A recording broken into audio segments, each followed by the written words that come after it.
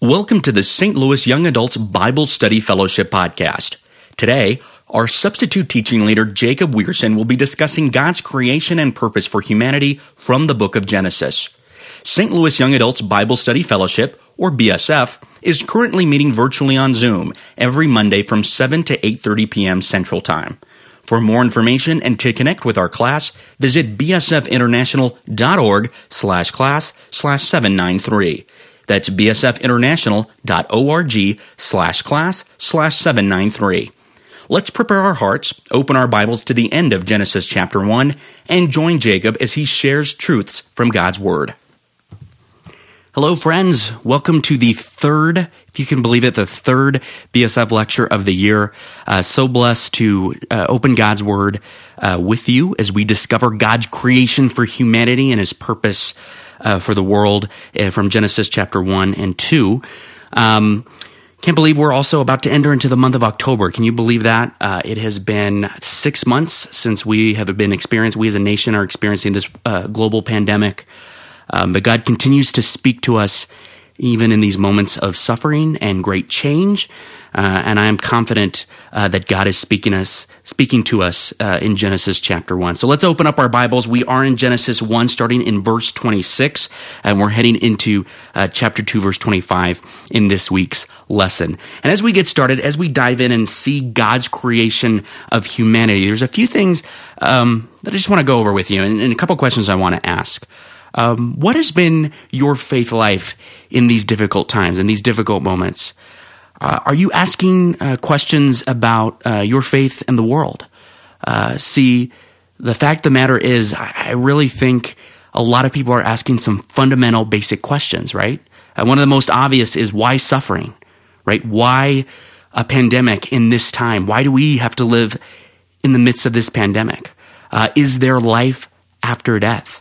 Is there purpose, or is all of this just a cosmic accident and the pandemic another example of a cosmic accident? These are big questions that our society asks, that our culture asks. But what about you personally? How do you view yourself? How do you view your personhood, your personality? Do you often find yourself comparing yourself to others? Do you look at the world around you on social media? And yes, even in a pandemic, social media is running strong. Do you look at your friends on Instagram or Facebook or Twitter or whatever? Are you comparing yourself? Do you feel insignificant and small? Maybe you yourself are asking those same questions. What is the purpose of all of this? What is the meaning of all of this? Do I personally matter? Do I have any worth or value? We live in a culture that likes to exist without meaning, right? The concepts, the worldviews of postmodernism, of naturalism, that we are just an accident, a cosmic accident, speak loudly in our culture, unfortunately. But praise God that His Word has been preserved and that the Bible speaks in strike contrast to the spirit of our age. God is speaking to us from Genesis 1, and He is saying loudly, you do have a purpose. You do have worth and value. And even though you compare yourself to everyone around you, you are unique. God knew you before He formed you in your mother's womb, and He has an eternal, God-glorifying purpose for each one of us. See, those truths answer the big questions of why are we here? What's the meaning and purpose of all of this? But it also asks those deep questions that we ask in our own heart. Do we have value? Do we have purpose?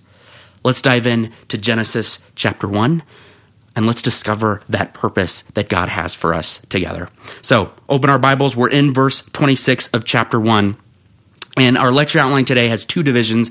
The first division, humanity created for God's glory. That's Genesis 1, verses 26 through chapter 2, verse 3.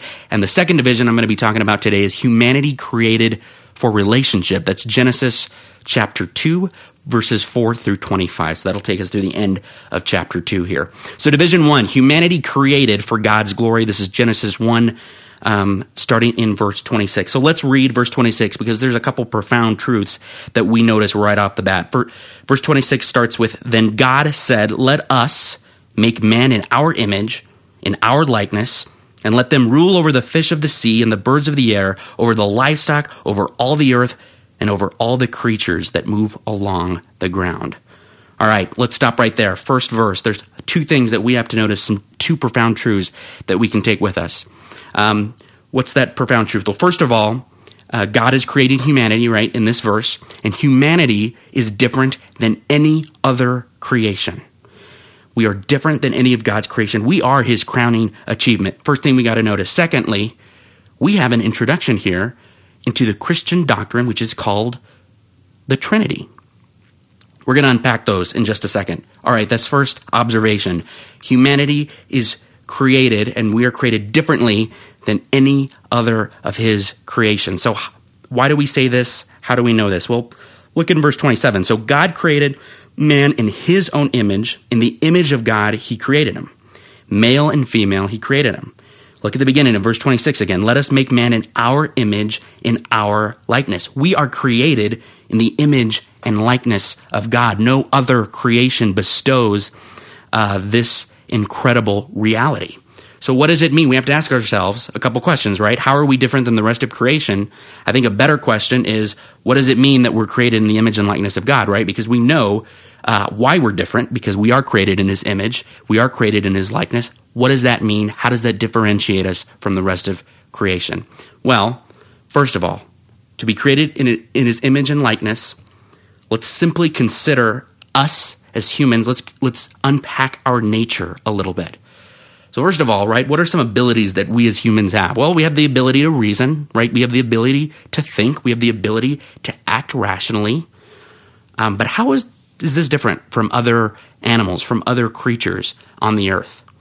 Yes, we do have a mind, but we really use our mind in some incredible ways. At the beginning, I was talking about some deep questions that we as humans ponder. We are the only creatures on this earth, right, that ponder the great questions of life. Why are we here? What is the meaning of it all? Is there life after death? Is this all there is? These deep existential questions are unique to the human mind. I'm an animal lover. I'm a dog lover. I have 2 dachshunds here in Texas that I've grown up with my whole life. I love dogs, but my dog does not wake up in the morning and think to himself, gosh, I wonder what the meaning of life is. I wonder, after these short years on earth, if there is a life after death. My dog does not ask that question. In fact, no animal on this planet asks that question. Now, I'm not knocking animals. Again, I'm an animal lover. Creation is amazing. God has created some amazing animals, some amazing creatures in the earth. But we are the only species to consider these deep questions. What is the purpose? Is there a God? That fundamental question is something that God put in our hearts, right? We read in the Bible that God has placed eternity in the hearts of man. So our reason, our intellect is far superior than any other creation on the earth. What's another example of how we are created in God's image and likeness? Well, we have the ability to be personal. We have the ability to pursue relationships. Now, you might say, wait a minute, I look at creation, I look at animals, I look at dogs and creatures in the jungle. They have relationships with their offspring, right? You have mothers caring for their offspring in the animal kingdom. So how are we different? How does being personal differentiate us? And how is that an example of how we're created in the image and likeness of God? Well, let's go back again to verse 26 and read, let us make man in our image and in our likeness. This is going to take us to the point that I mentioned earlier, that we see the introduction to the doctrine of the Trinity, which is central to the Christian faith. Real quick, what is the Trinity? I mean, I can't believe I'm saying real quick. It's one of the most profound doctrines and beliefs of our Christian heritage. But what is the Trinity? In short, the Trinity is how we describe the God that we worship. It's a doctrine that describes God's nature, God's essence. So God has given us the Bible, and throughout Scripture, there are woven into it truths of God's nature, God's character, and yes, even God's very essence. The Trinity is the belief that God is 3 distinct co-equal persons, eternally existent in one God. A great definition that I read from Ligonier Ministries is God. The Trinity is essentially God is 1 in essence and 3 in person. So what does that mean? First of all, we are a monotheistic religion, right? Christianity is monotheistic, meaning we believe in one God. So we do not worship three different gods. Three persons of the Trinity, the Father, the Son, the Holy Spirit. Those are not three different gods. They are three eternally distinct persons, but they're one God. They're of one God. Additionally, we do not worship a God with multiple manifestations. God does not manifest himself into the Spirit one day and manifest himself into the Son the other day. No, what do we mean when we say God is three eternally co-equal distinct persons? Eternally, meaning no beginning, no end. The Father has no beginning, no end. The Son has no beginning and no end. And the Spirit has no beginning and no end. Eternally existent. Three distinct persons, but one God. It's not a manifestation. They're different. They're distinct persons, but they're all of one God. Now, this is a complex understanding of who God is, but it is clear from Scripture that this does describe the nature and essence of God, far beyond our comprehension. But it is not illogical. It is the reality of who God is. It's an incredible truth, but it is a mystery. It's hard for us to comprehend. Okay, so why do I bring up the Trinity when I talk about we as humans are personal, right? We have the ability to be personal. Well, we see God is a personal God, right? What do we see in verse 26? We see the persons of the Trinity are present at man's creation, at the creation of the universe, but also at the creation of mankind.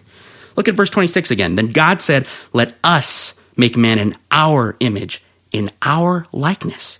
Who is God talking to? Humanity had not been created yet. Wait a minute. We were introduced, though, to the Spirit of God in the opening verses of chapter 1 in Genesis, right? The Spirit of God was hovering over the waters. If we read the Gospel of John in chapter 1, John says that Jesus was present at creation and all things were created through the second person of the Trinity, Jesus Christ, right? Remember, eternally existent, three persons, one God, no beginning, no end, right? Father, Son, Holy Spirit, distinct persons, but eternally existent. They're there. The Trinity is present in creation. And God, his very essence, his very nature is relational because there's three in one.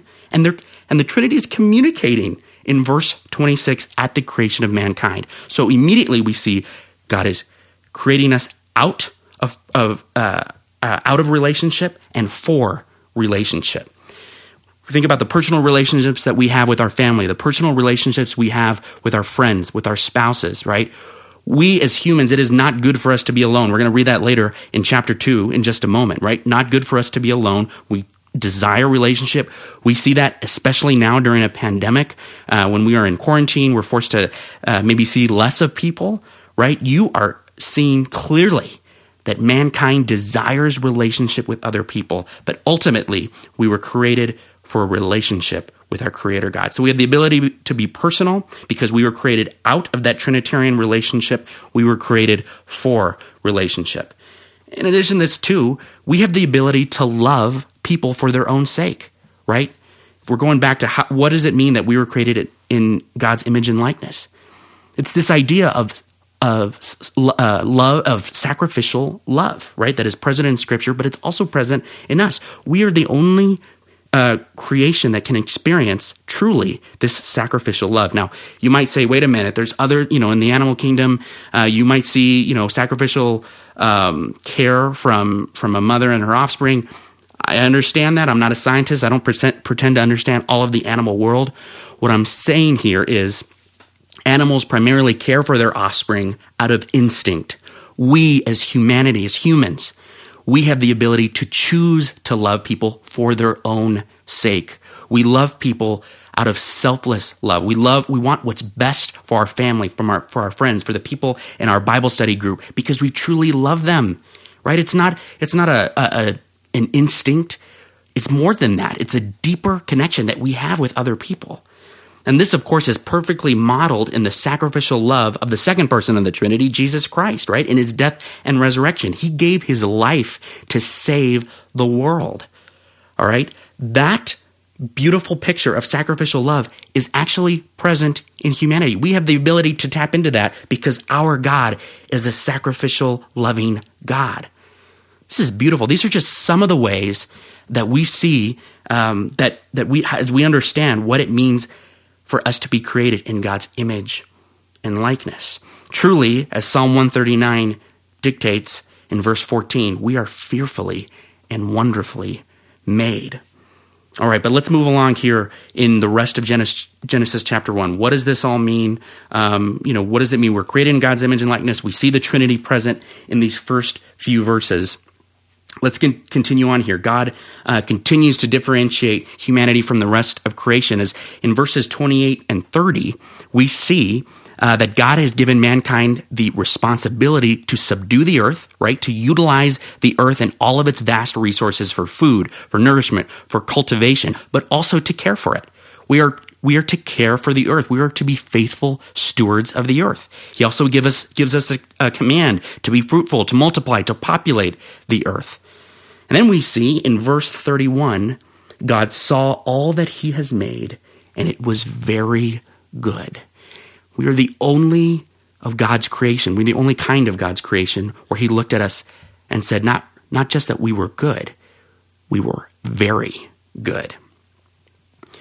In Genesis, as we conclude here in this first section, in the first few chapters of Genesis chapter 2, again we see in verse 2 it says, by the seventh day God had finished the work he had been doing, so on the seventh day he rested from all his work, and God blessed the seventh day and made it holy, because on it he rested from all the work of creating that he had done.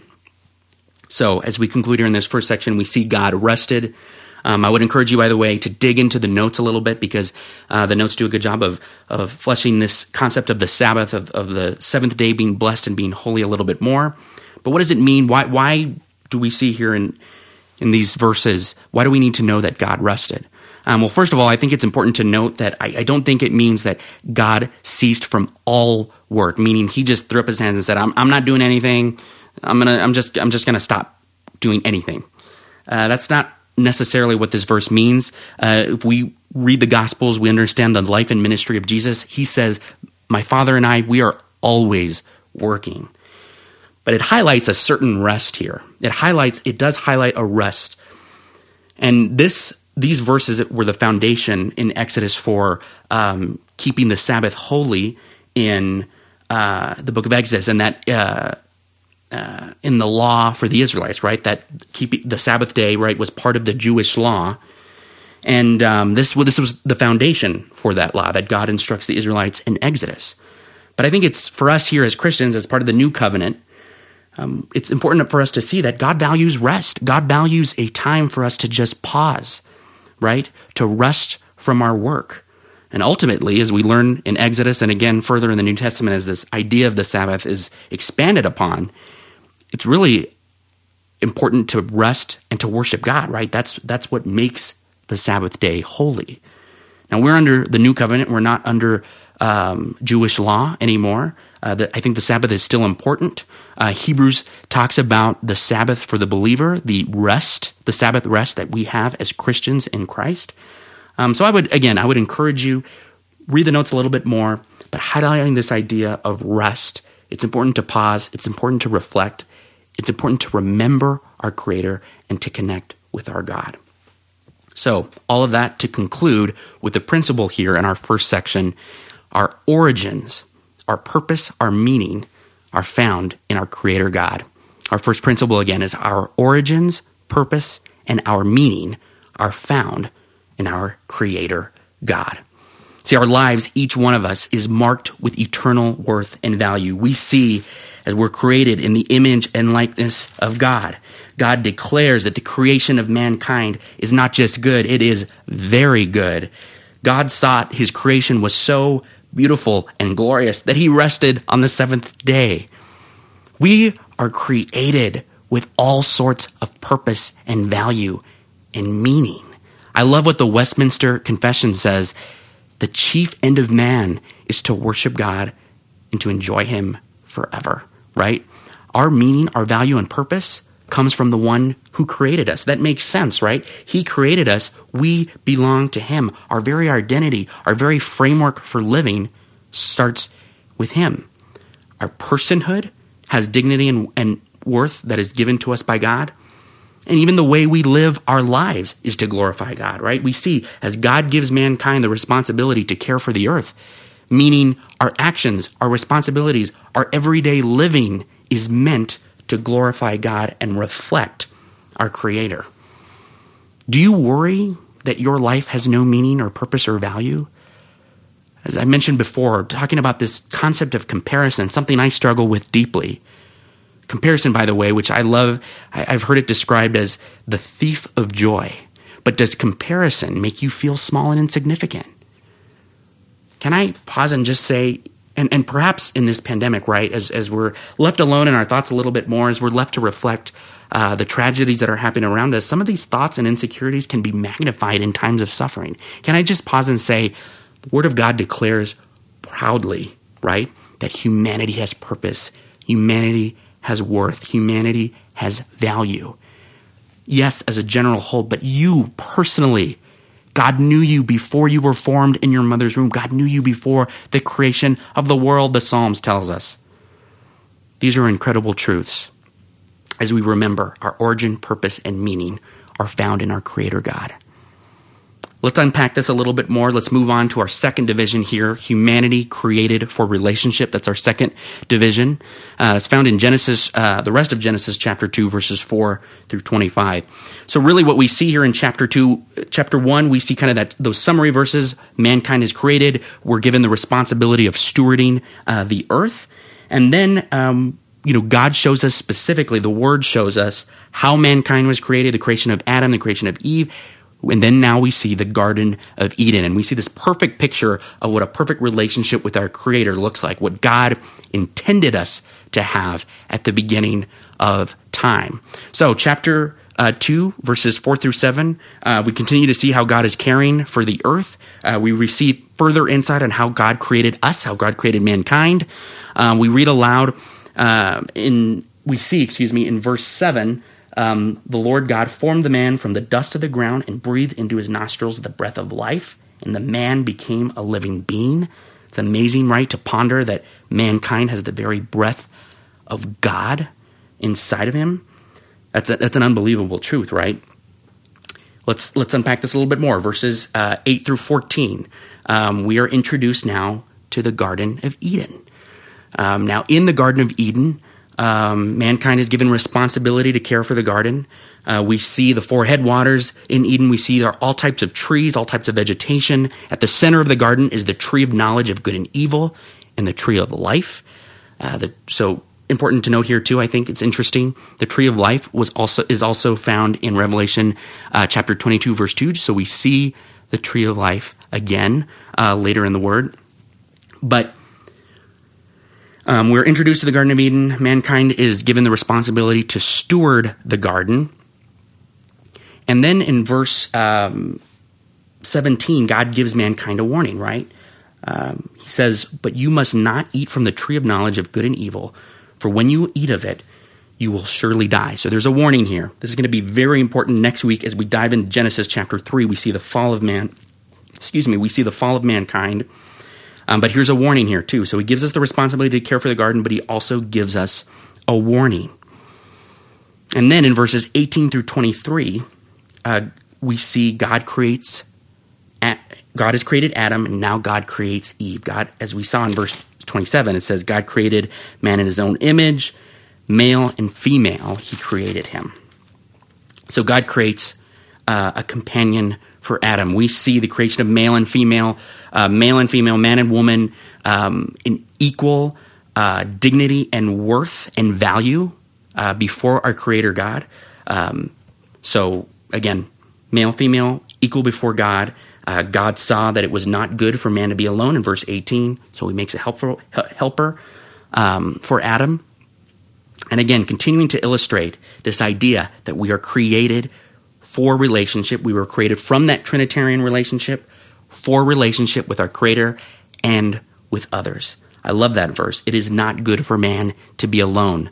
I think all of us are going to look back on this pandemic and we're going to say amen to this verse. It is not good for man to be alone. Quarantine, though maybe necessary, right, for a lot of us, it's not good for us to be alone. We need relationship. We need to be in relationship with one another. Look at verse 23, where Adam says, "This is now bone of my bones and flesh of my flesh. She shall be called woman, for she was taken out of man. And verse 24 continues to illustrate, and it's a beautiful picture, actually, of the marriage relationship. For this reason, a man will leave his father and mother and be united to his wife, and they will become one flesh. Our relationship, we were created for meaningful relationships, not just in the marriage relationship, but in relationship with our parents, with our siblings, with our friends, those from our church, those from BSF. And take a look at this verse here as we wrap up in chapter 2. The man and his wife were both naked, and they felt no shame. They felt no shame. I mean, we're going to unpack that verse real quick, but here's a principle we can learn from this second division as we conclude. God's image bearers were created for relationship with him. God's image bearers were created for relationship with him. Now you might ask, how did you get that truth from what we just read in chapter 2? Read verse 25 again, because I think it's a great summary verse. The man and his wife were both naked, and they felt no shame. They felt no shame. Now, if you think they felt no shame, if you ponder, what in the world could that have possibly felt like? Because, see, we struggle with shame every day, right? We struggle with regret. We struggle with the pain of our past, the mistakes, the sins that we have done. We understand, though, that the Garden of Eden was a perfect picture of what God intended for humanity, a perfect, peaceful relationship between Creator and his creation and his crowning achievement, mankind. Right? We talked about we were created with reason, we were created with intellect, emotions, a superior ability to comprehend and to love. Well, God created that in us for a reason, right? So we can relate to God, so that we can seek him, right? And to find him in relationship with him. And the Garden of Eden is a perfect picture of perfect relationship. Sin had not entered the world. Death had not entered the world. There was no enmity between mankind and God. They were in perfect union. They were in perfect peace and satisfaction. What a beautiful picture. But if you look at the Garden of Eden, you might ask, what in the world happened? Because let me tell you, in 2020, I'm not seeing a lot of Garden of Edens. In fact, we are seeing the exact opposite in the world today. Well, we're going to learn again in chapter 3 this understanding of the fall of mankind. So stay tuned for next week as we unpack what happened, what went wrong. But, in short summary, we do know that mankind chose to willfully disobey God. We were separated from God. Our relationship was damaged. Death entered the world. And we looked at this perfect relationship. We looked at Creator and creation. We looked at this place of perfect peace. No shame, no guilt, no sin, no regret. Amazing to even comprehend that. We looked at that and we said, no thanks. I'd rather go our own way. We'd rather go our own way. We'd rather live our own lives. We'd rather willfully disobey our Creator God. And unfortunately, you have this idea of sin. And by the way, I am at my house. Sunday Night Football's on right now. So if you just heard somebody scream through the door, I don't know if you heard that, but my parents are watching football. It is what it is. It's the reality of living at home and lecturing from home. So if you hear screaming, it's because my parents are watching Sunday Night Football. Okay, back to this idea of a perfect relationship with God. We obviously see that this relationship was damaged, right? We see the effects of sin in the world through the pandemic, through social unrest, through injustice in our world. But God still desires to seek relationship with mankind. As we're going to learn in chapter 3, yes, our relationship was severely damaged, but it was not irreparably damaged. It was not eternally damaged. We're going to see in chapter 3 a hint of God's redemption plan for the world. See, the second person in the Trinity, as we mentioned, Jesus, present at creation, right? The eternal second person of the Trinity, of the Godhead. He came down from heaven through his death and resurrection, provided the way for humanity to get back to its creator. Look again, right? We look at the Garden of Eden. This is what God intended. God wants relationship with his people. Sin damaged that. Sin separated us from our creator. But in Jesus Christ, we find relationship with our creator God restored. We find this idea of no shame, no guilt. We find that again through Jesus Christ. God desires relationship with us. That reality alone should cause us to wonder. I mean, that is amazing, right? The creator of the universe wants a relationship with us. We see that clearly in chapter 2. And throughout the life of Jesus and through his death and resurrection, we again see that God is continuing to seek after relationship with us. If we only come to Jesus Christ in repentance and faith, we will see that relationship restored. We will see our sins completely forgiven. We will receive the new life of Jesus Christ. And with that, as we see in the book of Revelation, we will get to participate in humanity, in creation restored. And we'll see a hint of that again next week in chapter 3. So what does this mean for us today as we conclude? What does this all mean? Well, first and foremost, if you're anything like me, I struggle with insecurity. I struggle with comparison, and especially in these times of maybe exacerbated loneliness, we struggle greatly with our meaning and our purpose in this life. But the Bible says our foundational identity, our core identity, is found in the immeasurable worth given to us by our Creator. You are created in the image and likeness of God. You have his worth and his dignity because we reflect his glory. We reflect his glory in the very existence of our being, and we reflect his glory in what we do.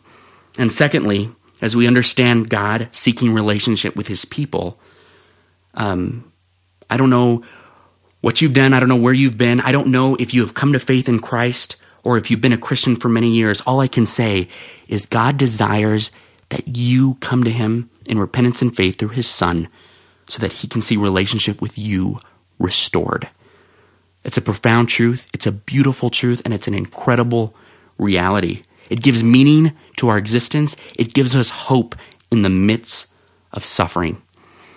If you have a question on what it means to be a Christian and what it means to be a follower of Christ, I encourage you to reach out to any of our teaching staff here at St. Louis Young Adults, your group leader, maybe even the friend who invited you to join us at BSF. God wants relationship with his people. We'll see how it was damaged, but we see in the person of Jesus Christ how that relationship was restored. That's enough to give us hope for the here and now and hope for the future, knowing that all of creation ultimately will be restored as God will forever destroy sin and death. Let's pray. Heavenly Father, I thank you that you speak to us in your word through the book of Genesis. Lord, I don't know what's going on in the hearts of all of our class members, but I do know that many of us carry burdens of insecurity, burdens of loneliness, burdens of fear of the future, wondering if we have any purpose or meaning in this life. God, I pray that you would speak loudly through your Spirit from your word to all of us, to shout, to declare in our hearts that we do have meaning and worth. We do have an eternal significance given to us by you. God, I also pray for those who have not come to faith in you, Lord, through your Son, that you would remind them that you seek relationship with them. Yes, our relationship has been damaged. Yes, sin and death are realities. But God, you have made the way to bridge the gap between mankind and you through your Son, Jesus. And God, I pray that people would come to faith in your Son as we reflect on these truths. And God, for those who have already come to faith in Christ, God, would you remind us of our identity, of the reality of who we are in you, the eternal significance that we have in knowing you and understanding our relationship with you. Keep us safe, God. Continue to bless us. And we thank you, Lord, for preserving your word in Genesis. We pray all these things in your Son's name. Amen. Amen. Thank you all for joining us again. Stay tuned next week as we learn about the fall of mankind, but also God's redemptive plan for the world in Genesis chapter 3. Thanks so much, and stay safe. God bless you guys. Thanks again for listening to the St. Louis Young Adults BSF podcast. Join us on Zoom next Monday at 7 p.m. Central Time as we learn about the fall of mankind and God's redemptive plan for the world from Genesis chapter 3. To connect with our class, like us on Facebook at STLYABSF or visit bsfinternational.org/class/793. Bible Study Fellowship is an international, interdenominational, nonprofit organization that is dedicated to studying God's Word one verse at a time and strengthening the local church. For more information, visit bsfinternational.org. That's bsfinternational.org.